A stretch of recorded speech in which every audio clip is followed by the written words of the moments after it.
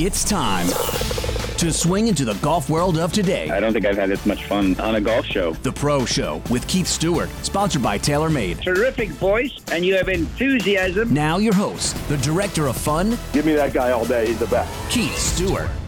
Good afternoon, friends, fans, and first-time listeners. Welcome to The Pro Show. I'm your host, Keith Stewart, the director of fun. Thank you for tuning into ESPN 920. Today we have a truly pop culture guest. We have to wrap up a double playoff week, the happenings at the Memorial, and golf's longest day. What a story I have there. So let's go. As you know, you just can't stop The Pro Show.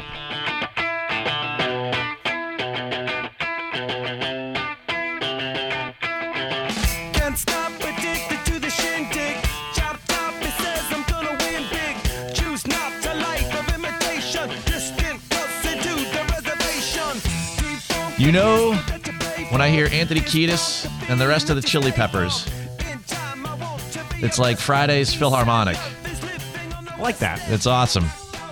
Good to be with you there, Mr. Wade Weezer. We're back at you. Back from down south, where I am happy to report it was actually cooler there than it is here, or it was this week in New Jersey. Yeah, it wasn't pleasant here. It was not, and we'll talk about golf's longest day on Monday in just a couple of minutes, but I want to touch on a few subjects before we get to that. First of all, I alluded to this in the opening. We have a really cool guest today in golf, and you know I always say that this show is about the pop culture of sports with a huge golf bias, but we've got a cool guy by the name of Tucker Booth.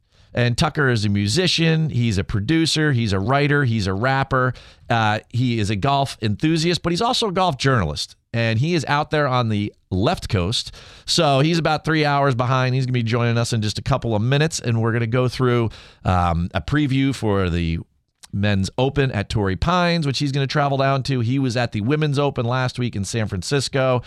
He may rap for us. Who knows where this conversation will go. He is a free spirit, but the fact that he is so involved in golf is great. And it's the type of things that I love to bring up on this show. I think everybody's going to love them, so I can't wait to get to that. Speaking of loving things, right? Where are we going with this? I can tell you this much. It's not going to be a conversation about locusts. All right? Okay. That's for sure. All right.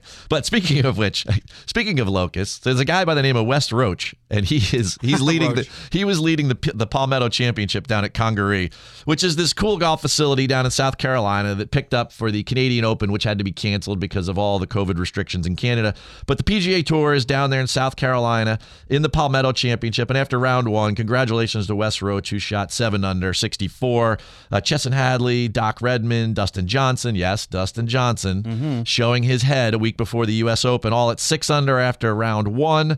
Brooks Koepka was at +1, and a little more Brooks news later on in the weekly update. You know, he and Phil seem to be perennial weekly update fixtures staples these days. Yeah. The ladies, they traveled extra far. They went, I think they said about 3 miles from the Olympic Club over to the Lake Merced Golf Club. They're still in San Francisco. And they're in the Mediheal Championship. Leona Maguire, 7 under 65, round one. And, you know, all that's going on in golf right now, it was like full-on overload last Sunday night as the Memorial is ending. And they go into a playoff between Colin Morikawa and Patrick Cantlay, two of the just greatest young American stars in golf. And then the Women's U.S. Open goes into a playoff. You have playoffs. You got 2 playoffs happen at the same time on TV on separate channels. I mean, thank goodness for iPads and laptops and all this stuff. I mean, it was like sensory overload. I'm taking notes. I'm doing all these things. I'm taking it all in. I'm thinking to myself, you know, how can golf get any better? I mean, you go 2 weeks back, Phil's winning a major. You go a month and a half back, you have your first Japanese winner ever of, you know, the Masters. I mean, it's just all this crazy stuff just keeps happening in golf, and it's just in such a great place, and I couldn't be happier. But let's get to the real story this week. Okay. Right? You know how I love to tell a good story, so lock and load for this. You know, buckle your seatbelt, Dorothy, because, you know, we're about to get launched into this. So Monday was what they call golf's longest day. And the reason they call it that is that in order to get into the U.S. Open, I mean, this is the most democratic professional sports opportunity that I feel like you could do, right? So if you were really good at basketball, Wade, you can't find your way into the NBA Finals in a month. No, you got to go through right. You steps. Yes, you would have to be, a collegiate player and then drafted and go through all these things. Same thing with baseball. Pretty much every sport. Every sport, but tennis and golf. Tennis has an open system with which, you can go and play and try to qualify. And golf is certainly one of those things where you can do that. And the U.S. Open just happens to be probably the most open opportunity to play against the Dustin Johnsons and Brooks Koepkas and Phil Mickelsons of the world. And that opportunity, the second stage of that took place on Monday, and it takes all day because it's a 36-hole qualifier. So take a step back. 9,000 men go and they try and they apply to go play in the U.S. Open at Torrey Pines next week. Of those 9,000, 814 make it through local qualifying, of which there's about 108 sites. Okay. All right. 814 on Monday tried for 66 spots at 10 different locations. Right. The longest day. The longest day. Trust me, it was the longest day because I was there. And we were talking about this last week, and I was down there with, my player, Will Dixon, who just graduated from Georgia Tech. And we have 36 holes, and I'm looping for him. And we go play a practice round on Sunday at this place, the Piedmont Driving Club. Fantastic facility, 600 rolling acres. And we pull in, and it's like to get from the gate to the clubhouse is like a mile. And I'm like, I already don't like this place because I know I got to walk it. I mean, I'm looking for this like small northeast property, sure, yeah. Where all the fairways are bordering one another. No. We pull in, they have like a 150 acre lake we got to go around. I'm like, oh, God. That's a pretty walk though. Yeah. He's like, oh, this place is really big. Cool. Great. Loving that. Yeah. Rookie. Yeah. So anyway. So we show up on Monday morning, and his group, we have a Korn Ferry Tour player, and we have a PGA Tour player. So the PGA Tour player, Sepp Straka, Sepp has earned, I don't know, $900,000 on the PGA Tour this year. He's doing all right for himself. He's like 99th in the FedEx Cup. I hope he bought you lunch. Yeah. You didn't pay for lunch, did you? Well, no, Will bought me lunch, but that's fine. And then our other players, this guy, Rick Lamb, he's Korn Ferry Tour. He's played probably 90 Korn Ferry Tour events. He's won on the Korn Ferry Tour. And he's played maybe another 30 PGA Tour events, All-American from Tennessee. So that's our group. We have Will, Rick, and Sepp, and we tee off around 9 o'clock on the 10th hole in the back nine, and we're going to play 36 holes. And we go and we get after it. And we go around in the first round, and Sepp 3 under, Rick 2 under, Will couple over. I think 3 over. We had a bad triple bogey. I mean, it was one of those things where you make one bad swing, and then it's like, ever been to jail, boy? It's like, it was unbelievable. And he looks at me, and he goes, what do you think about this? I was like, I'm trying to think of the best way we can make bogey. And we haven't, like, nobody's missed a shot all morning. I mean, that's the level of play that we're dealing with here. And so we work our way through that scenario. But if not for that, we would have been around even par and right with those guys. And then we get going in the afternoon and we start on the first hole. We're going to play them in order, the traditional way. And as we get going, Sepp kind of, meanders about his round. And you could tell by the scoreboard that you can get to online, it's that, through the first round, people are about 5 under, and they're only taking the top 5 guys out of 72 players. So if you're at even par, you got to go super deep, and you got to get it going quick in the second round. And Will starts off par birdie. It was like par birdie or something like that. So I'm like, all right, well, we have a chance to maybe go for one of those alternate spots if we can chalk up a 65 or 64 or something like that. Sure. Sepp's kind of, losing interest in the round, and Rick is hot. He's definitely, he's cruising along here, right? So we get to the point where now we're about to start the last 9 holes. And Sepp, he's done with his day. He's on his phone. He is, the guy, he's a PGA Tour player. He's like, he's got nothing to prove. He's like 3 under, but he's like 5 off of where he needs to be. And he's just not feeling it, right? Yeah. Well, he's definitely got nothing to prove, right? Yeah. And Will at that point is like 3 or 4 under on the front 9. And he's grinding and he's like, man, he goes, I just want to finish this thing super strong and see how close I can get. I'm not going to make it, but I want to see how close I can get. So, and I'm over there, jockeying this thing, and I got the whip going. So I'm like, sure, let's see how many birdies we can make. And for him, it was a huge learning experience because he's playing with 2 basically PGA Tour players, and he's hanging with them all day. And he hits it further than them. not that that's always the most important thing, but his athleticism and his pure talent rates along with these guys. So he's Hold his own. locked in. Oh, he's more than holding his own. And, he had the second lowest round in the afternoon in round 2. So we get to this back 9, and Rick he's there. I mean, he is on the number. Right. And it is interesting, right? Because now we get into that world of golf where it's no longer that he has to think about how he's playing. He's playing great. Right. Right? He has to think about everything else that's going on in the world, right? And here come all of the mental demons, right? Sure. And the funny thing is that you could see this coming, plain as day. Okay, right? But you've seen it a million times on TV, and you've heard this guy's gonna choke, or this guy's playing well under pressure, or whatever. These are the signs of pressure. They stop talking, whatever.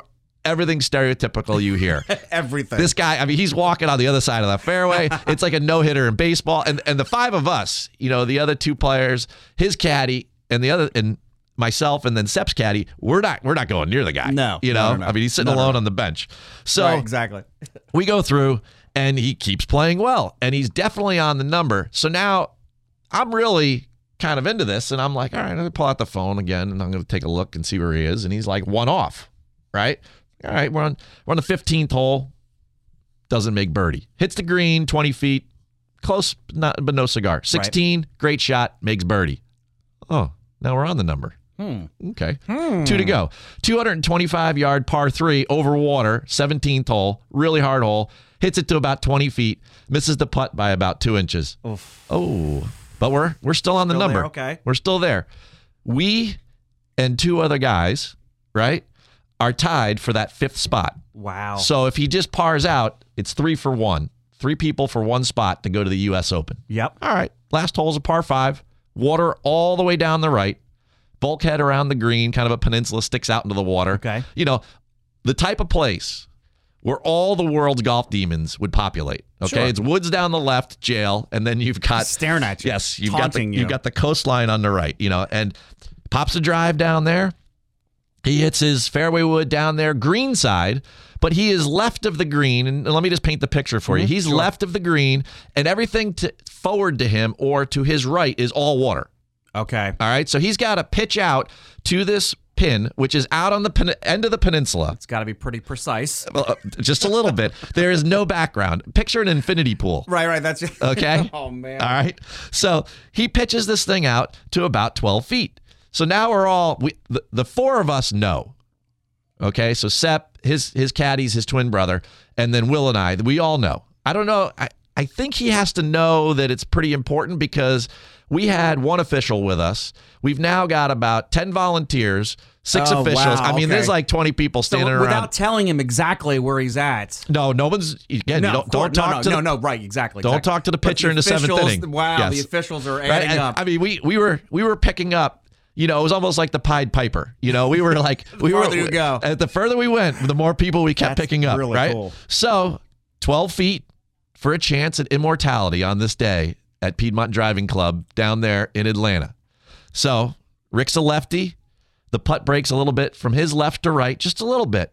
So it's almost like that age-old saying, like, can you hit a straight putt under pressure, not flinch, not do any of these things, right? So Rick steps in, and he was, in his defense, he was a tremendous short game and putter all day. I mean, I get the guys on tour, but some of those guys are at different levels than others of anything, right? Yeah. He was tremendous putter all day, made a lot of great putts. He rolls the ball up. The ball hits the lip on the left side, dips in, and then it comes out on the right side. Almost does a 270 around the hole and pops out. Now, in thinking about this, we're all standing there on like the bulkhead side. I'm like, I don't know if like we're all going to jump in the water for him or if we're going to like yell, and I was thinking to myself, I was like, I'd give him the Torrey Pines line, expect anything different, like when he cans it and we can all like celebrate. Yeah. Exhale. So this thing like goes around. It's like, oh, that's man. Right. So, and the look on his face is like, it's tough. It's tough, and I turned away and we all kind of just you don't scattered, want to stare at because we need, we didn't want to be the ones to have our facial expressions tell the story to him, right? So we just go over, everyone fist bumps and everything, and he finds out he's in a playoff. It's 3-for-1. They play one hole. They lose a guy, not him. They play 3 more holes. Rick birdies the 4th hole. He gets in. He's the 5th guy.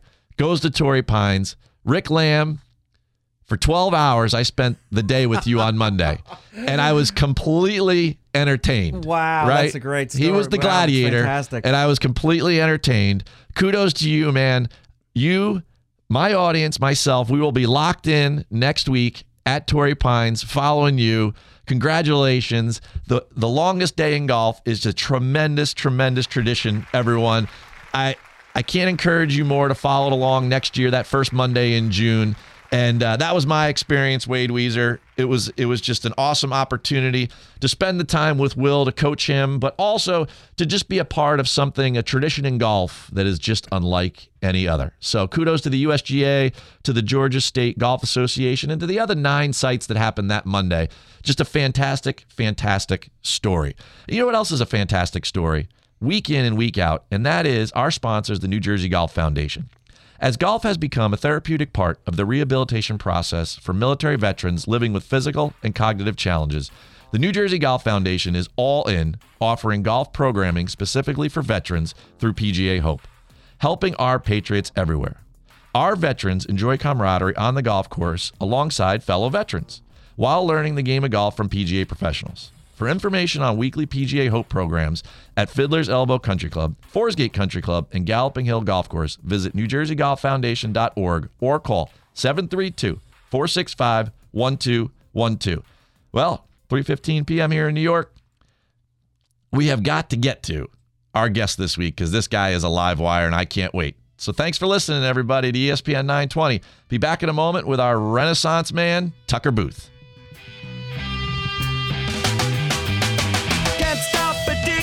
Shindig, chopped up, he says I'm gonna win big. Choose not a life of imitation, distant cousin to the reservation. Mike Greenberg. One of the great players in the history of his sport has said he doesn't like the game anymore. That player is Gary Sheffield. There's no axe to grind here, right? Like he's not someone like Jose Canseco, to take it to the ultimate extreme. But in him coming out and saying that, when you got a guy who's like a borderline Hall of Fame caliber player saying, I hate the sport now, that's a pretty harsh thing to say. Greeny with Mike Greenberg. Weekday mornings at 10 Eastern on ESPN Radio. And watch exclusively on ESPN Plus.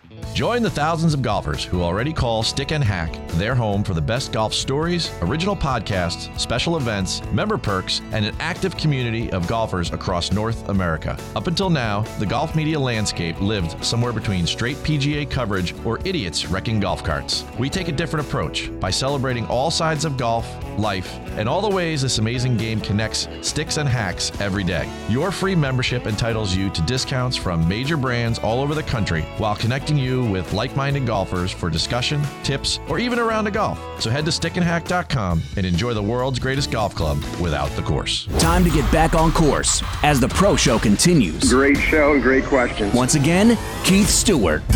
Welcome back to the Pro Show. I'm your host, Keith Stewart, and you're listening to ESPN 920 on a fantastic Friday. Early one morning, the sun was shining. I was laying in bed, wondering if she changed it all, if her hair was still red. Tucker Booth is a writer, a rapper, a producer, and a golfer. He's the essence of the moment where pop culture meets this great game. A tremendous follow on Twitter and a podcast host. He's coming to us from the West Coast to help preview the U.S. Open and more.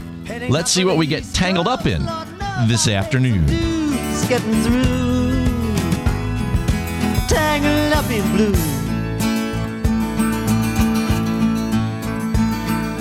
Tucker Booth, good afternoon, my friend. This is the Pro Show. Welcome. How are you today? Great, you guys. What's up, Keith? Nice to be here. Love hearing some Bob Dylan here in Redondo Beach, California. Love it. Well, you know what? We definitely want to have you here to give us just a little bit of preview, because let's just start there. I mean, you're out there on the left coast. You have a big week coming in Southern California. How are you planning to take on Torrey Pines next week? Good question. First, my parents live down in Pacific Beach in San Diego nearby, probably about a 10-minute drive from Torrey. So my plan was to go post up at Mom and Dad's place and then head over and try and take in the festivities on Sunday for the final day. On Saturday, I'm going to be hanging with Matt Janella and Alan Shipnuck for the Fire Pit Collective's moving day party that they're having at Dogleg Brewing Company in Vista, California. So I'll be hanging out with those guys and their friends, but pretty much just spending the weekend in and around SD, and then Sunday watching somebody hoist that trophy up at Torrey. It's very cool. I mean, that's one of the reasons why I definitely had to have you on today, amongst others that we will certainly get into. But I love a good perspective from somebody who's going to be in the area. And how much are you looking forward to the 121st U.S. Open at Torrey? It's been 13 years. It's exciting, and everybody that lives down there, not just my folks, I've got in-laws, cousins, everybody's all around there. This is an exciting week for the city. And San Diego is having a lot of sports success this year. The Padres are doing well. Everybody's finally kind of getting out of quarantine and going back to the games. I feel like the whole city is going to be pumped about this. And, yeah, U.S. Open Major, it's the most exciting golf tournaments of the year whenever it's these Opens. So, yeah, I'm very enthused. I got to go cover the Farmers the year before the shutdown when Kobe passed. I was there covering that for a website I no longer write with. But love Torrey, love the people there, love seeing my friends in golf media. I feel like that's as much fun for me as anything, is seeing all my friends from Golf Channel and so forth. It's just a great weekend, and, just what an amazing venue for a U.S. Open. Yeah, there's no doubt about that. And I like the way you put that. It's kind of a coming out party for California. Certainly some of those professional teams are playing well, but the fact that there will be fans there and a major championship, and you all are just coming out of a lot of COVID restrictions, it's going to be a really, really cool time. And speaking of a cool time, folks, if you're just joining us, we have Tucker Booth on the line. He is an entertainment professional. He is a musician. He's a rapper. He's also a podcast host. He hosts the podcast called Rappers Don't Golf, and we'll get into that more in a minute. But speaking of golf, Tucker, how'd you get involved in the game? Very, very good question. What I like to tell people is that when I was a kid, we lived right by a great public golf course in Portland, Oregon, the East Moreland Golf Course, West Moreland Golf Course. And my father said, "Hey, Tucker, do you want to get some golf lessons?" And little Tucker says, "Dad, why would I want to play that fat old man sport?" And my dad's shoulders kind of slump, and he walks away. Then I get to be older and fatter, and I wanted to pick up a golf club and realized that picking one up at 30 was nowhere near as easy as it would have been picking it up at 10.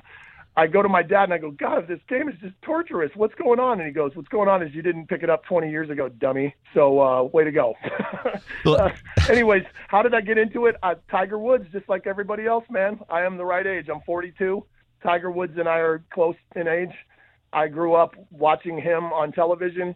He made golf as exciting as Michael Jordan made the NBA to me. It just was just so exciting to watch him play. It made it look so athletic. It made it look so not like what my dad and his salesman friends were doing out on the golf course in Portland. And that made me want to go out and try and hit balls the way he did. And I've realized now after 15 years that will absolutely never happen. I tell you, so much of this goes back to Tiger. I do this show week in and week out and have these fantastic guests on like you that cover all walks of life. And so many people have been impacted by Tiger over the years. And of course, we're going back to a spot where he won the U.S. Open on a broken leg. It's just crazy. And, one of the things that attracted to you on Twitter is that you have a really cool perspective on telling golf stories. And it kind of makes me start to think about things in a real macro view. And it's like, why are golf stories versus some of the other sports so fascinating? Why are they so fascinating to you, Tucker? Great question. What I love about golf specifically is how completely metaphoric a game it is in regard to life. I see so many life lessons everywhere on a golf course, and I'm sure any athlete in any sport can find those similar metaphors. But golf is just completely the game of life to me. That's kind of what I call it to anyone else. It's the game of life. It's all about your swing, which is your individual swing. I feel like Bagger Vance here, but it's your swing. No one else can do it the way you do it. And every time that you swing, you're probably going to get into trouble. Most likely, even the best. And when you get into trouble, how you react to that emotionally, mentally, creatively is the difference between whether or not you continue to get worse or whether you save yourself and can get some momentum going in the right direction. That is life in a nutshell, folks, for me. And life is very hard, and it's never an easy look. It's always an intimidating look from the tee box. And it's all about how brave you are and how much guts you've got to go ahead and rip it anyway. And I think that's what I'm trying to do with golf and with life, is be brave and then be resilient and mentally tough every time that I fall apart. I am totally locked in this afternoon because you are already using the words that I love to use that no one loves to use. You know, when you hear them at cocktail parties, people shy away, and that's words like bravery or love or passion or emotion. You know, I mean, you are just totally locked in this afternoon, and I love that. So what I want to do, I want to kind of dig in there for a second. You just kind of spurred something on in my brain. I want to have a little fun here because you talk about it being completely metaphoric. So I'm going to give you a couple storylines from last weekend, and I want you to tell me, you know, what your reaction is to each of these. And, you know, basically, as you compare things like you do so well on Twitter to real life. So let's start with Jon Rahm at the Memorial, right? How about COVID hits the PGA Tour front and center, and they are in totally uncharted waters, and they have to handle it? What was your reaction to the Jon Rahm story? Boy, this is kind of a duh statement, but bad look all around. I feel bad for all of them. I'm not saying that to be critical per se, but it sure feels like egg on the face for everybody involved in that situation. I feel for the PGA because obviously that's a tough spot to be in about how do you handle that when someone that's a star and a top earner like Rahm tests positive. And of course they get criticized for how they broke the news to him when he was walking off the course in front of everyone. But again, if they don't break the news to him that way, then he could potentially expose people inside the clubhouse and the locker room and so forth. So that's a tough spot, but it doesn't make him look great. Rahm doesn't look great because obviously people are critical of whether or not he's been vaccinated or not, although we don't even really know that. That's never come out, but a lot of people are assuming he's not. So that causes a lot of people's upset about him not being vaccinated. And of course, the fans are robbed of watching him probably win that tournament on Sunday. And so it makes everyone, including the eventual winner, Cantley, feel like this is not necessarily a real win. It feels kind of hollow to most people, or an asterisk on this win for Cantley. All of that just seems like a bad look for the PGA. I don't really know how to solve this problem because, like you said, uncharted waters right now with COVID and all of the safety precautions that must be taken as a result. But I sure know that the PGA is in full-on damage control mode this week, trying to figure out how to avoid anything like this in the future. You know, you talk about good look versus bad look. So Brooks, Bryson continue to battle. But now this week, you know, Bryson's out playing, and Brooks fans are screaming at him. And then Brooks goes on social media and says, hey, if you do it some more, I'll give you free beer, right? Do you think that we're starting to cross the line here where fans might be yelling at Bryson while he's competing for his career? It's so tough for me because I am a 12-time freestyle rap battle champion. So I love a good battle. I love a good war of words. I love all of it personally, and I do find it entertaining as a peanut gallery doofus when I watch all these ridiculous battles in sports. However, is it good for the game? Maybe. Brooks makes the point about how it's getting more eyeballs on it, albeit it's for jackass reasons instead of great ones. But yeah, I mean, I can see how it has the potential to, put more eyeballs on the game. But are they the ones we want? And it goes to almost to the Happy Gilmore effect or something. Do we want people out there for the clown show, or do we want them out there to appreciate great golf? I guess I don't know the answer, but I would say my gut instinct is not a great look for anyone in this situation. I feel like Brooks and Bryson both kind of have the rep of being kind of jerky guys anyway. I don't see how this makes that go away for either of them. And if they don't really care about that or about the potential impact it may have, say, on like kid fans that are looking up to them and idolizing them, then I do think that they're narcissists, because the real point is golf has that in the rules, Keith. It's supposed to be a gentleman's or a lady's sport. This is supposed to be about good manners and treating one another with respect. So I don't think it fits into what I would call the orthodox rules of golf.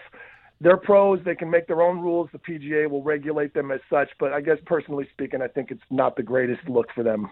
You know, at first it was a lot of fun, but if it gets past fun, I'm with you there in lockstep, 100%. It's just, if it becomes a distraction to the game and the great play, and if it becomes next week we have a huge opportunity with this U.S. Open, and those two are going to be back on the property together. If it becomes a distraction at that, then I'm with you. I don't need much more of it than the original eye roll and everyone poking a little bit of fun at it. That's for sure.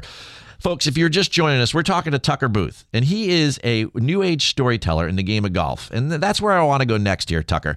I want to talk about the fact, and you mentioned a couple guys earlier, like Matt Janella and Alan Shipnuck, and you've got all sorts of new storytellers in the game, which I consider you to be one of, right? Where do you feel like golf media and storytelling is going, and where do you see it going in the next 3 to 5 years? With golf media, we've reached this new age where the bar stools have become just as impactful as the old school journalists. And I love old school journalism, so by no means am I trying to say that the bar stools are the only way to go. But I do appreciate that it does bring a younger, hipper audience to golf, and also that it doesn't need to be these long reads that us old guys love to read. For people to start getting in touch with the content. So I appreciate it. Where is it going in the next 3 to 5 years? I think it's going to go way more to just video. I think everything is, obviously, right? It's going to be a lot of video content and very little writing. Us guys that write these 60-page profiles are going to be true dinosaurs in the game. But I still think there is a place for that, and I love doing that kind of writing. And personally, for myself, in the next 3 to 5 years, I'm going to be finishing a couple of books, including ones about folks in the golf world. And I'm going to be working very hard on a profile that I'm already pitching that is a real deep dive that I know people are going to be interested in, about civil rights, the Masters, Bobby Jones, and people getting robbed of their shot. This is going to be a big one, guys. There's a lot of stuff coming out soon. So what I'd say is there's a lot of stuff coming soon, but I think what's cool about the new media is in the old days, you had to be real careful about what you said and wrote because the golf world was so stuffy and so insular that if you said anything critical, or even if they took it as critical, even if you didn't mean it, you could get all your credentials revoked and never be welcomed back. Obviously now, because of social media and people like Barstool, we've created our own access, and we don't need permission to write some of this stuff that never would have come out before. Well, you know what? I really appreciate the access we have to you this afternoon, and that was just a start, folks, of what we're going to get into. But at this moment, I got to take a quick break. So up next, more with golf's rap battle king, self-professed there, Tucker Booth. Thanks for listening to ESPN 920.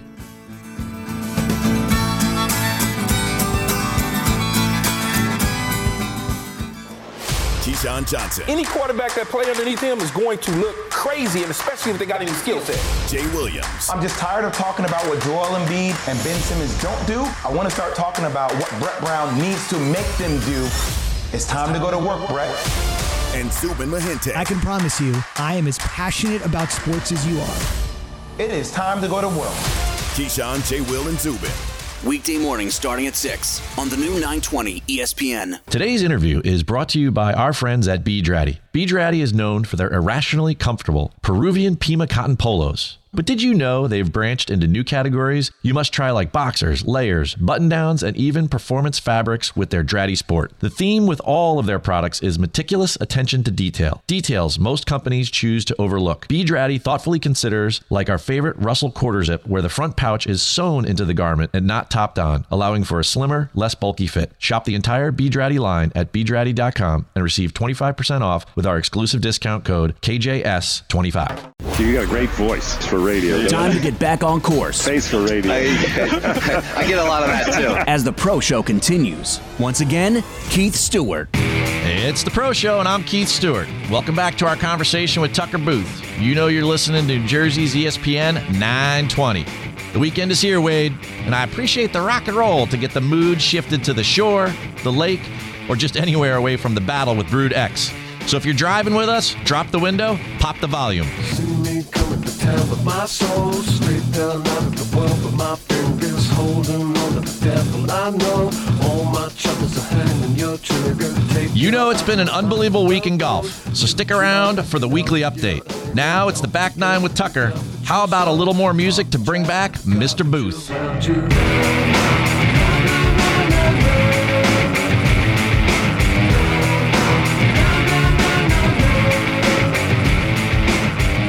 All right, Tucker. This is how we roll on a Friday afternoon here in New York City on the Proshow. How's it going? I'm amped. I love it, man. You're playing all my favorite jams. Well, you know what? We do a lot of interesting behind-the-scenes work on our guests just to make them a little more comfortable. Tends to have them open up, and we have these really fun pop culture golf conversations. And let's get back into that because, I've been talking about you all show in the opening and then just that first nine of our conversation. You are a musician, you're a writer, you're a rapper, right? I love your skill set. You're like a renaissance man in golf, right? How can you help the game grow and evolve? Because we have like 50 million more rounds in 2020. There's a lot of new people in the game. In a dream case scenario, where can Tucker Booth take the game of golf?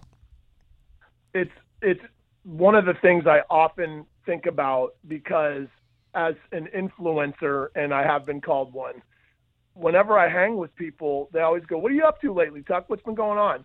And over this last 15 years, the answer has been obsessing over golf, learning to play.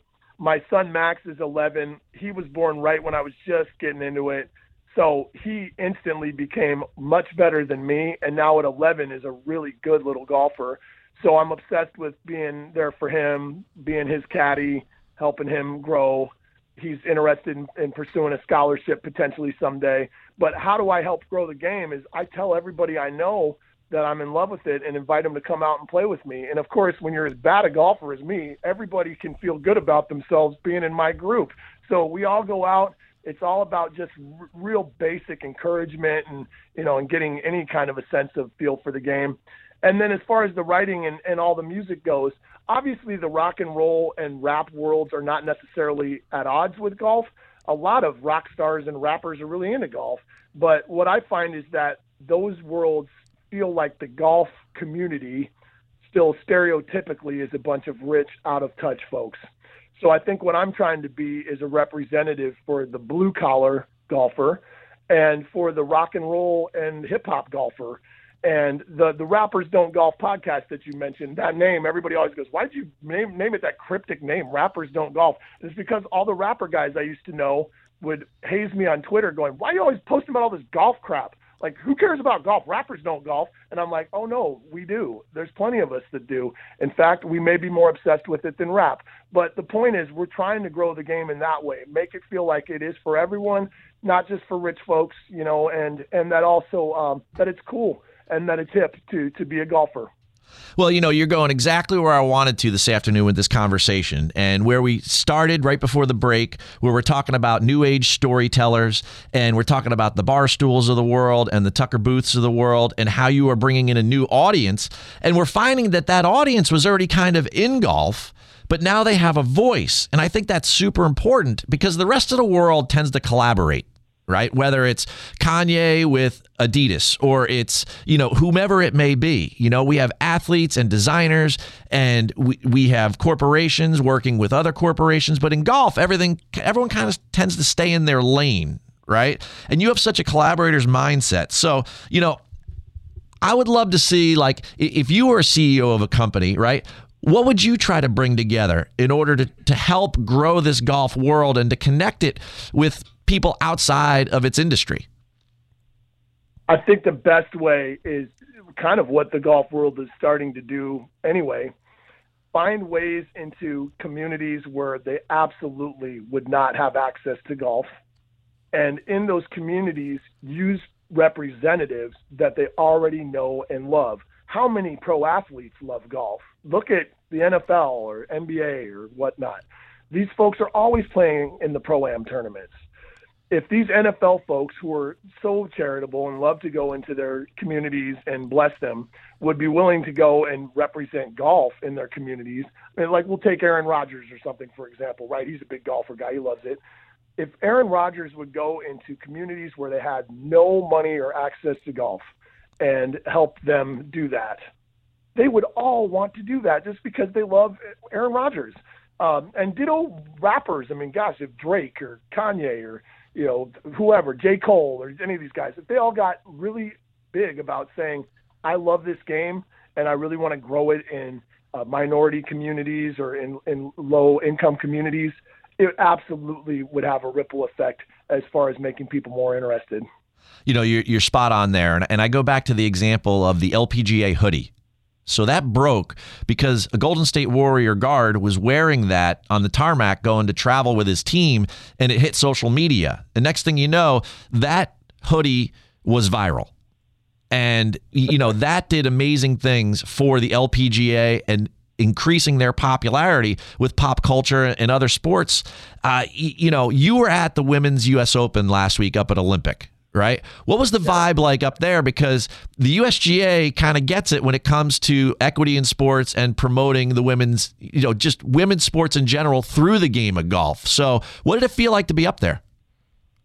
Such an epic weekend. And now I've got to start by giving thanks to the people that made it possible. All praises due to my friend Sarah Kemp and my friend Lisa Cornwell. Without those two women, I would not have been there and had the time that I had. It was so much fun. Sarah was in the U.S. Women's Open and is a friend, and she got me in on a guest pass. I've never been on a full guest pass from a player before. I got to tell you, it is so much fun to have that kind of access. Had great time following her around and the other women. And you're right, the USGA did a phenomenal job with setting up that beautiful course at Olympic. But then also you could really see how much they are out there promoting and growing the women's brand. And I had this conversation with a number of players, caddies, parents of the players, grandparents, people I was following around. Everybody feels like this is a moment. It's a critical mass moment for the LPGA and for women's golf, where finally everybody is truly trying to help. Like you mentioned the hoodie, and so many of the PGA folks are now working diligently to raise more awareness for the LPGA. What did I see? I saw amazing women who are absolutely comparable to the men in so many ways. I know people want to act like women can't do it the same way the men can. Besides a little bit of distance off the tee, I just don't see it. I don't see it. And these women are hitting it 300. So, again, it's not like they're hitting it way less than the guys. I see a game that's absolutely comparable, that has great stars, that are fun to watch, and that are very personable and not full of themselves or divas per se. And I will give the USGA a lot of credit. I think it was a very, very impressive event. Well, I don't know about you, Tucker, but I watch sports for the drama, for the human interest stories, and to see how things are going to, it's truly reality TV, right? And I love rivalries. I love all of those things. And if you look at the Women's Open, and, being a golf professional for such a long time, I get the whole one person hits it further than another, but the guys hit it, one person hits it further than another. But it's the drama that unfolds. And you can't tell me that what happened to Lexi Thompson or a 19-year-old winner and a 17-year-old low amateur isn't a great human interest story and isn't totally compelling on that historic venue. I mean, to me, it was just unbelievable. And I'm so happy you could come on today and tell us a little bit about your experience there. Now, I want to raise some more awareness for you, my man, Tucker Booth, out there on the left coast. So, social media handles, why don't you give them to my audience? Yeah, the best way to follow me is on Twitter. It's Tucker Dale Booth, Tucker and then D-A-L-E, Tucker Dale, B-O-O-T-H on Twitter. I'm not on any of the other networks anymore. One social network man now. But if you want to follow me there, the hashtags, if you're on there, are Rappers Don't Golf and Mitchell Reports Unleashed. That is the network. Shout out to my buddy Rory Mitchell, who is my producer and who also has his own podcast on Mitchell Report Unleashed as well. Please go give us a follow. We're on all the networks that you can find us on. Rappers Don't Golf, Mitchell Report Unleashed. There you have it, folks. That is a my man Tucker Booth in a nutshell. But before you go, we have a little tradition here on the Pro Show besides the fun music, and that is a little rapid-fire Q&A. And I can tell by your personality that you're up for this. But love it. What do you think? You ready to go? I'm ready, buddy. All right, here we go. Ooh, a little music. I know this song. Yeah, I bet you do. Could you beat Eminem in a rap battle? Absolutely. On a scale of 1 to 10, rate your cooking ability. 2. Ooh. Not going out to dinner at your house. All right. No. All right. Would you rather never have another paper cut or never get chapped lips? Paper cut. If you could be a character in any movie, what character and movie would you choose? Matt Damon, Bagger Vance. Last song you downloaded? My own. It was probably this one you're playing in the background, Neon Stern. Who will win the U.S. Open next week? I got to say, I like Bryson DeChambeau. I can't believe I'm saying it, but I do think Bryson has a good shot. The defending champion. All right, we'll see how many Brooksies they yell. All right, most used app on your phone? Twitter, by a mile. If you passed away, what spirit animal would you come back to us as? I want to come back as a duck. I love ducks so much. In fact, I even have my own duck call.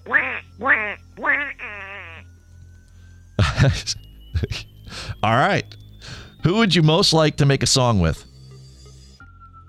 Bob Dylan and Beck, and let's put them together. We'll just call it Beck Dylan. We'll make a song with both of them, make a hybrid out of them. One more. Outside of your family, who inspires you, Tucker Booth? Wow.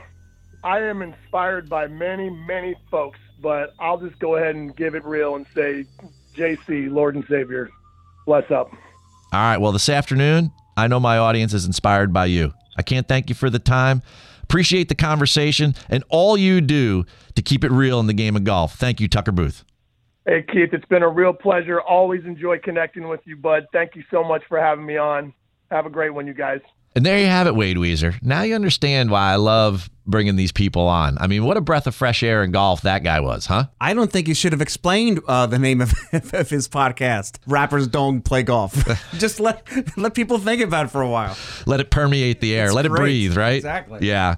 Speaking of letting it breathe, you know what? Today's interview was brought to you by B Draddy. Let me tell you about my favorite B Draddy item. You know it. It's that Dewey T. I'm going to bring it up again because next week is the U.S. Open, and they did a collab with my buddy Lee Wabransky on the artwork on this T-shirt. So you got to get to bdraddy.com with the code KJS25, which is exclusive to my listeners, and you'll get 25% off that T-shirt and just so much more. I live in this stuff, and you will too. Here we go. Yes, I know. You're giving me the high sign. We're fast approaching 4 p.m. Thanks for listening to ESPN 920. We're coming back to wrap up today's show with the weekly update.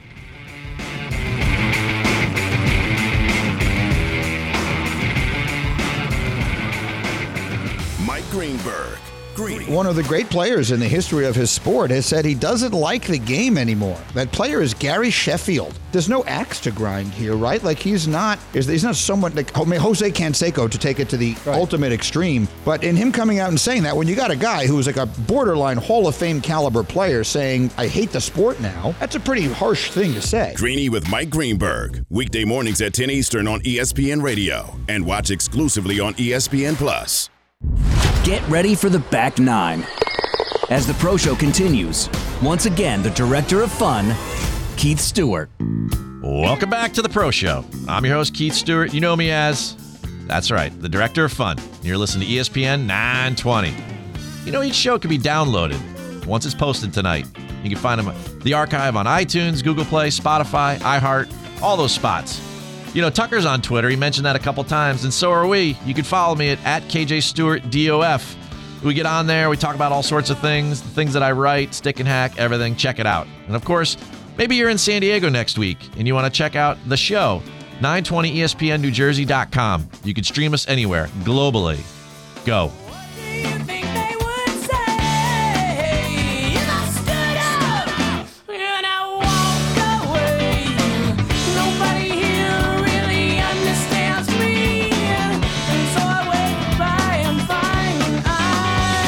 Groove this afternoon once again there, Mr. Wade Weezer. Always impressing the guests. Thank you. With your acumen there on the computer. Rugged and good looks, too, but they can't see that. Yes. You and I both have a face for radio. There's no doubt about that. That's fair. That's fair. Yes, it is. More than fair. More than fair. You know, if you want to make it unfair for your opponents on the golf course, well, you know what? First, we changed the shape of the driver. Now we're changing the way they're constructed. The all-new Sim 2 driver was built differently around a forged aluminum ring. It's TaylorMade's longest and most forgiving driver ever. Played by the best tour pros, and you'll see them next week at Torrey Pines. That's DJ, Rory, Colin Morikawa, Tommy Fleetwood, Matt Wolff, all of them, just to name a few.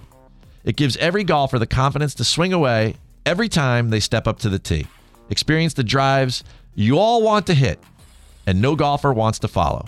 Learn more about Sim 2 drivers, and to find a fitting near you, head to TaylorMade.com.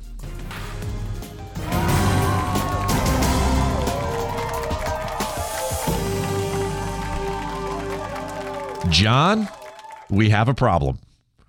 Back in Dublin, Ohio, well, Jack Nicklaus had to chime in on this one. In the 6 decades in the game, Jack couldn't believe the scene after the 54 holes were completed there at Muirfield Village. That's right. John Rahm had been involved in contact tracing after being in close proximity with a person who had COVID-19 a week earlier. And under the circuit's protocols, he was allowed to remain in the tournament, but he had to test after each round following the completion of the weather-delayed second round. He tested positive. They tested him again. He tested positive. Nicklaus spoke with Tour Commissioner Jay Monahan, and they had to pull the plug.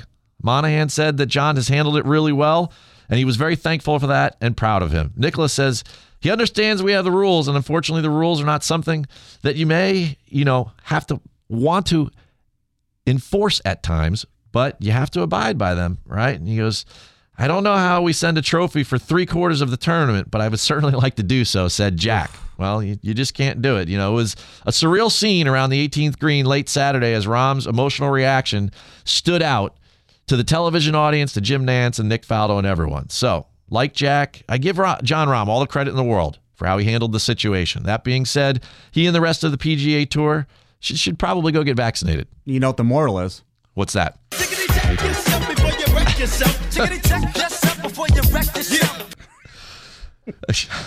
Did somebody say free beer? Ooh. Golf Channel's Rex Hoggard. Well, fans were at it again on Friday there at the Memorial. They were yelling Brooksy at our friend Bryson DeChambeau.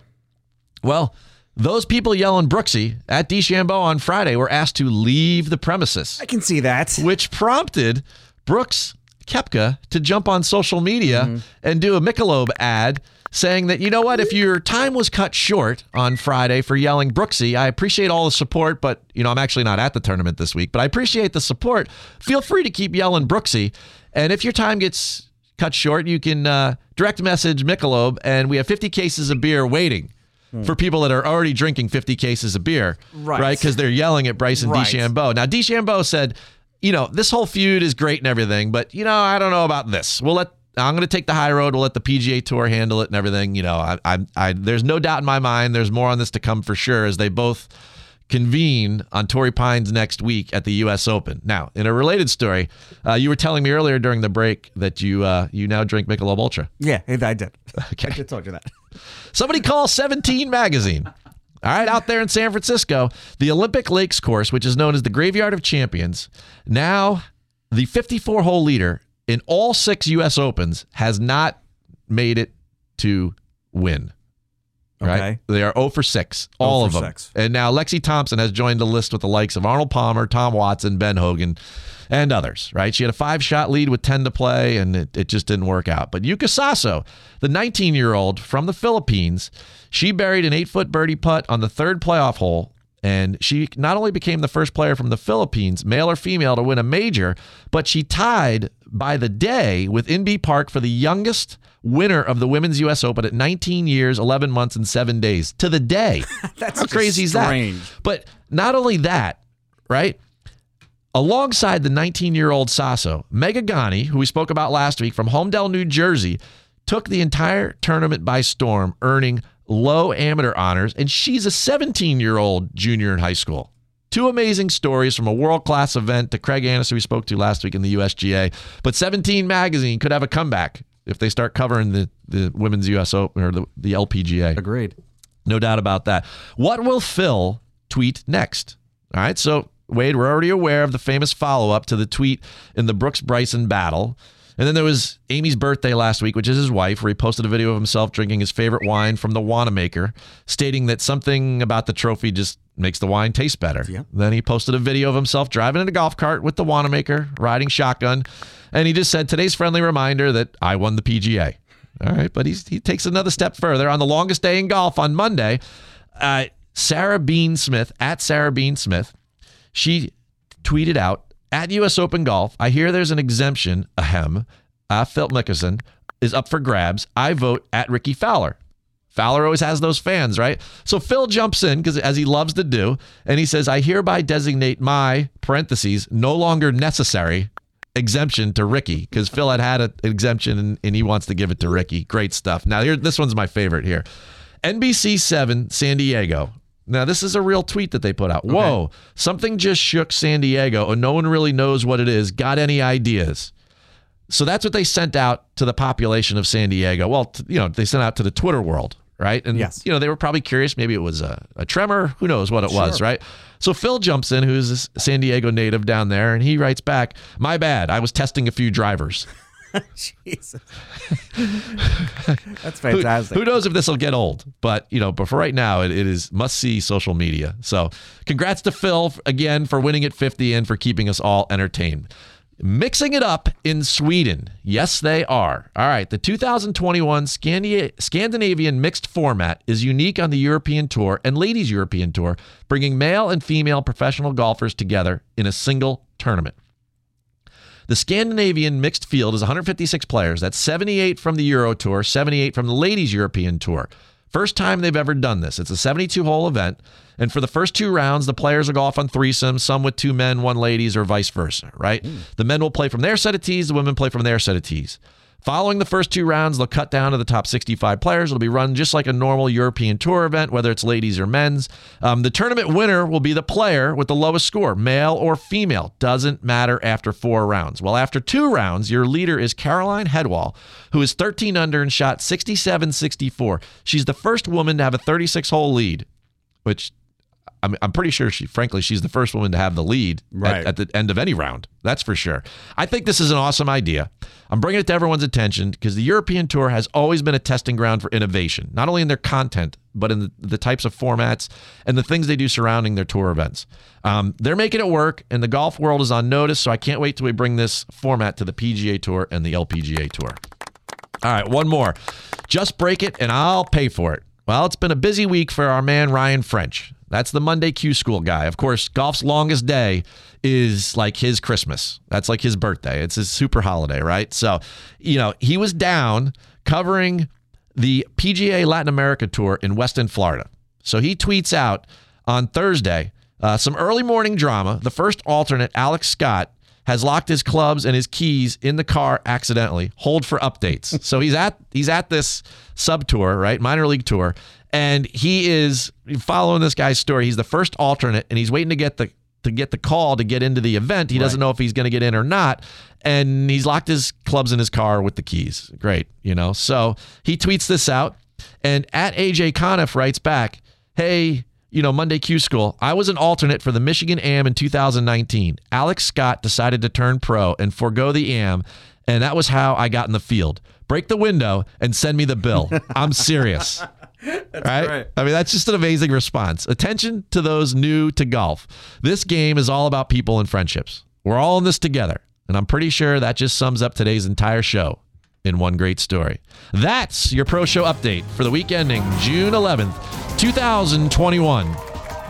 Big thanks to our sponsors, New Jersey Golf Foundation, Summit Golf Brands, and TaylorMade Golf. Why do I put TaylorMade Golf last? Because next week on the Pro Show, live from San Diego, the national headquarters, the global headquarters for TaylorMade, David Abeleys, their president and CEO. He is our guest on the Pro Show, reporting from the 121st U.S. Open. So cool. You know what else is cool? That's my man Wade Weezer on the board, and of course, all of my listeners. Now, before I go, I'm going to leave you all with one brief thought about networking. Building a successful network isn't about how many people you meet. It's about how many of them you remember. Always follow up an encounter with a note or a phone call. That's how you start positive relationships. I'm your host, Keith Stewart, and this is The Pro Show. Thanks for joining us for today's show. The Pro Show with Keith Stewart returns to the tee next Friday at 3 on ESPN 920.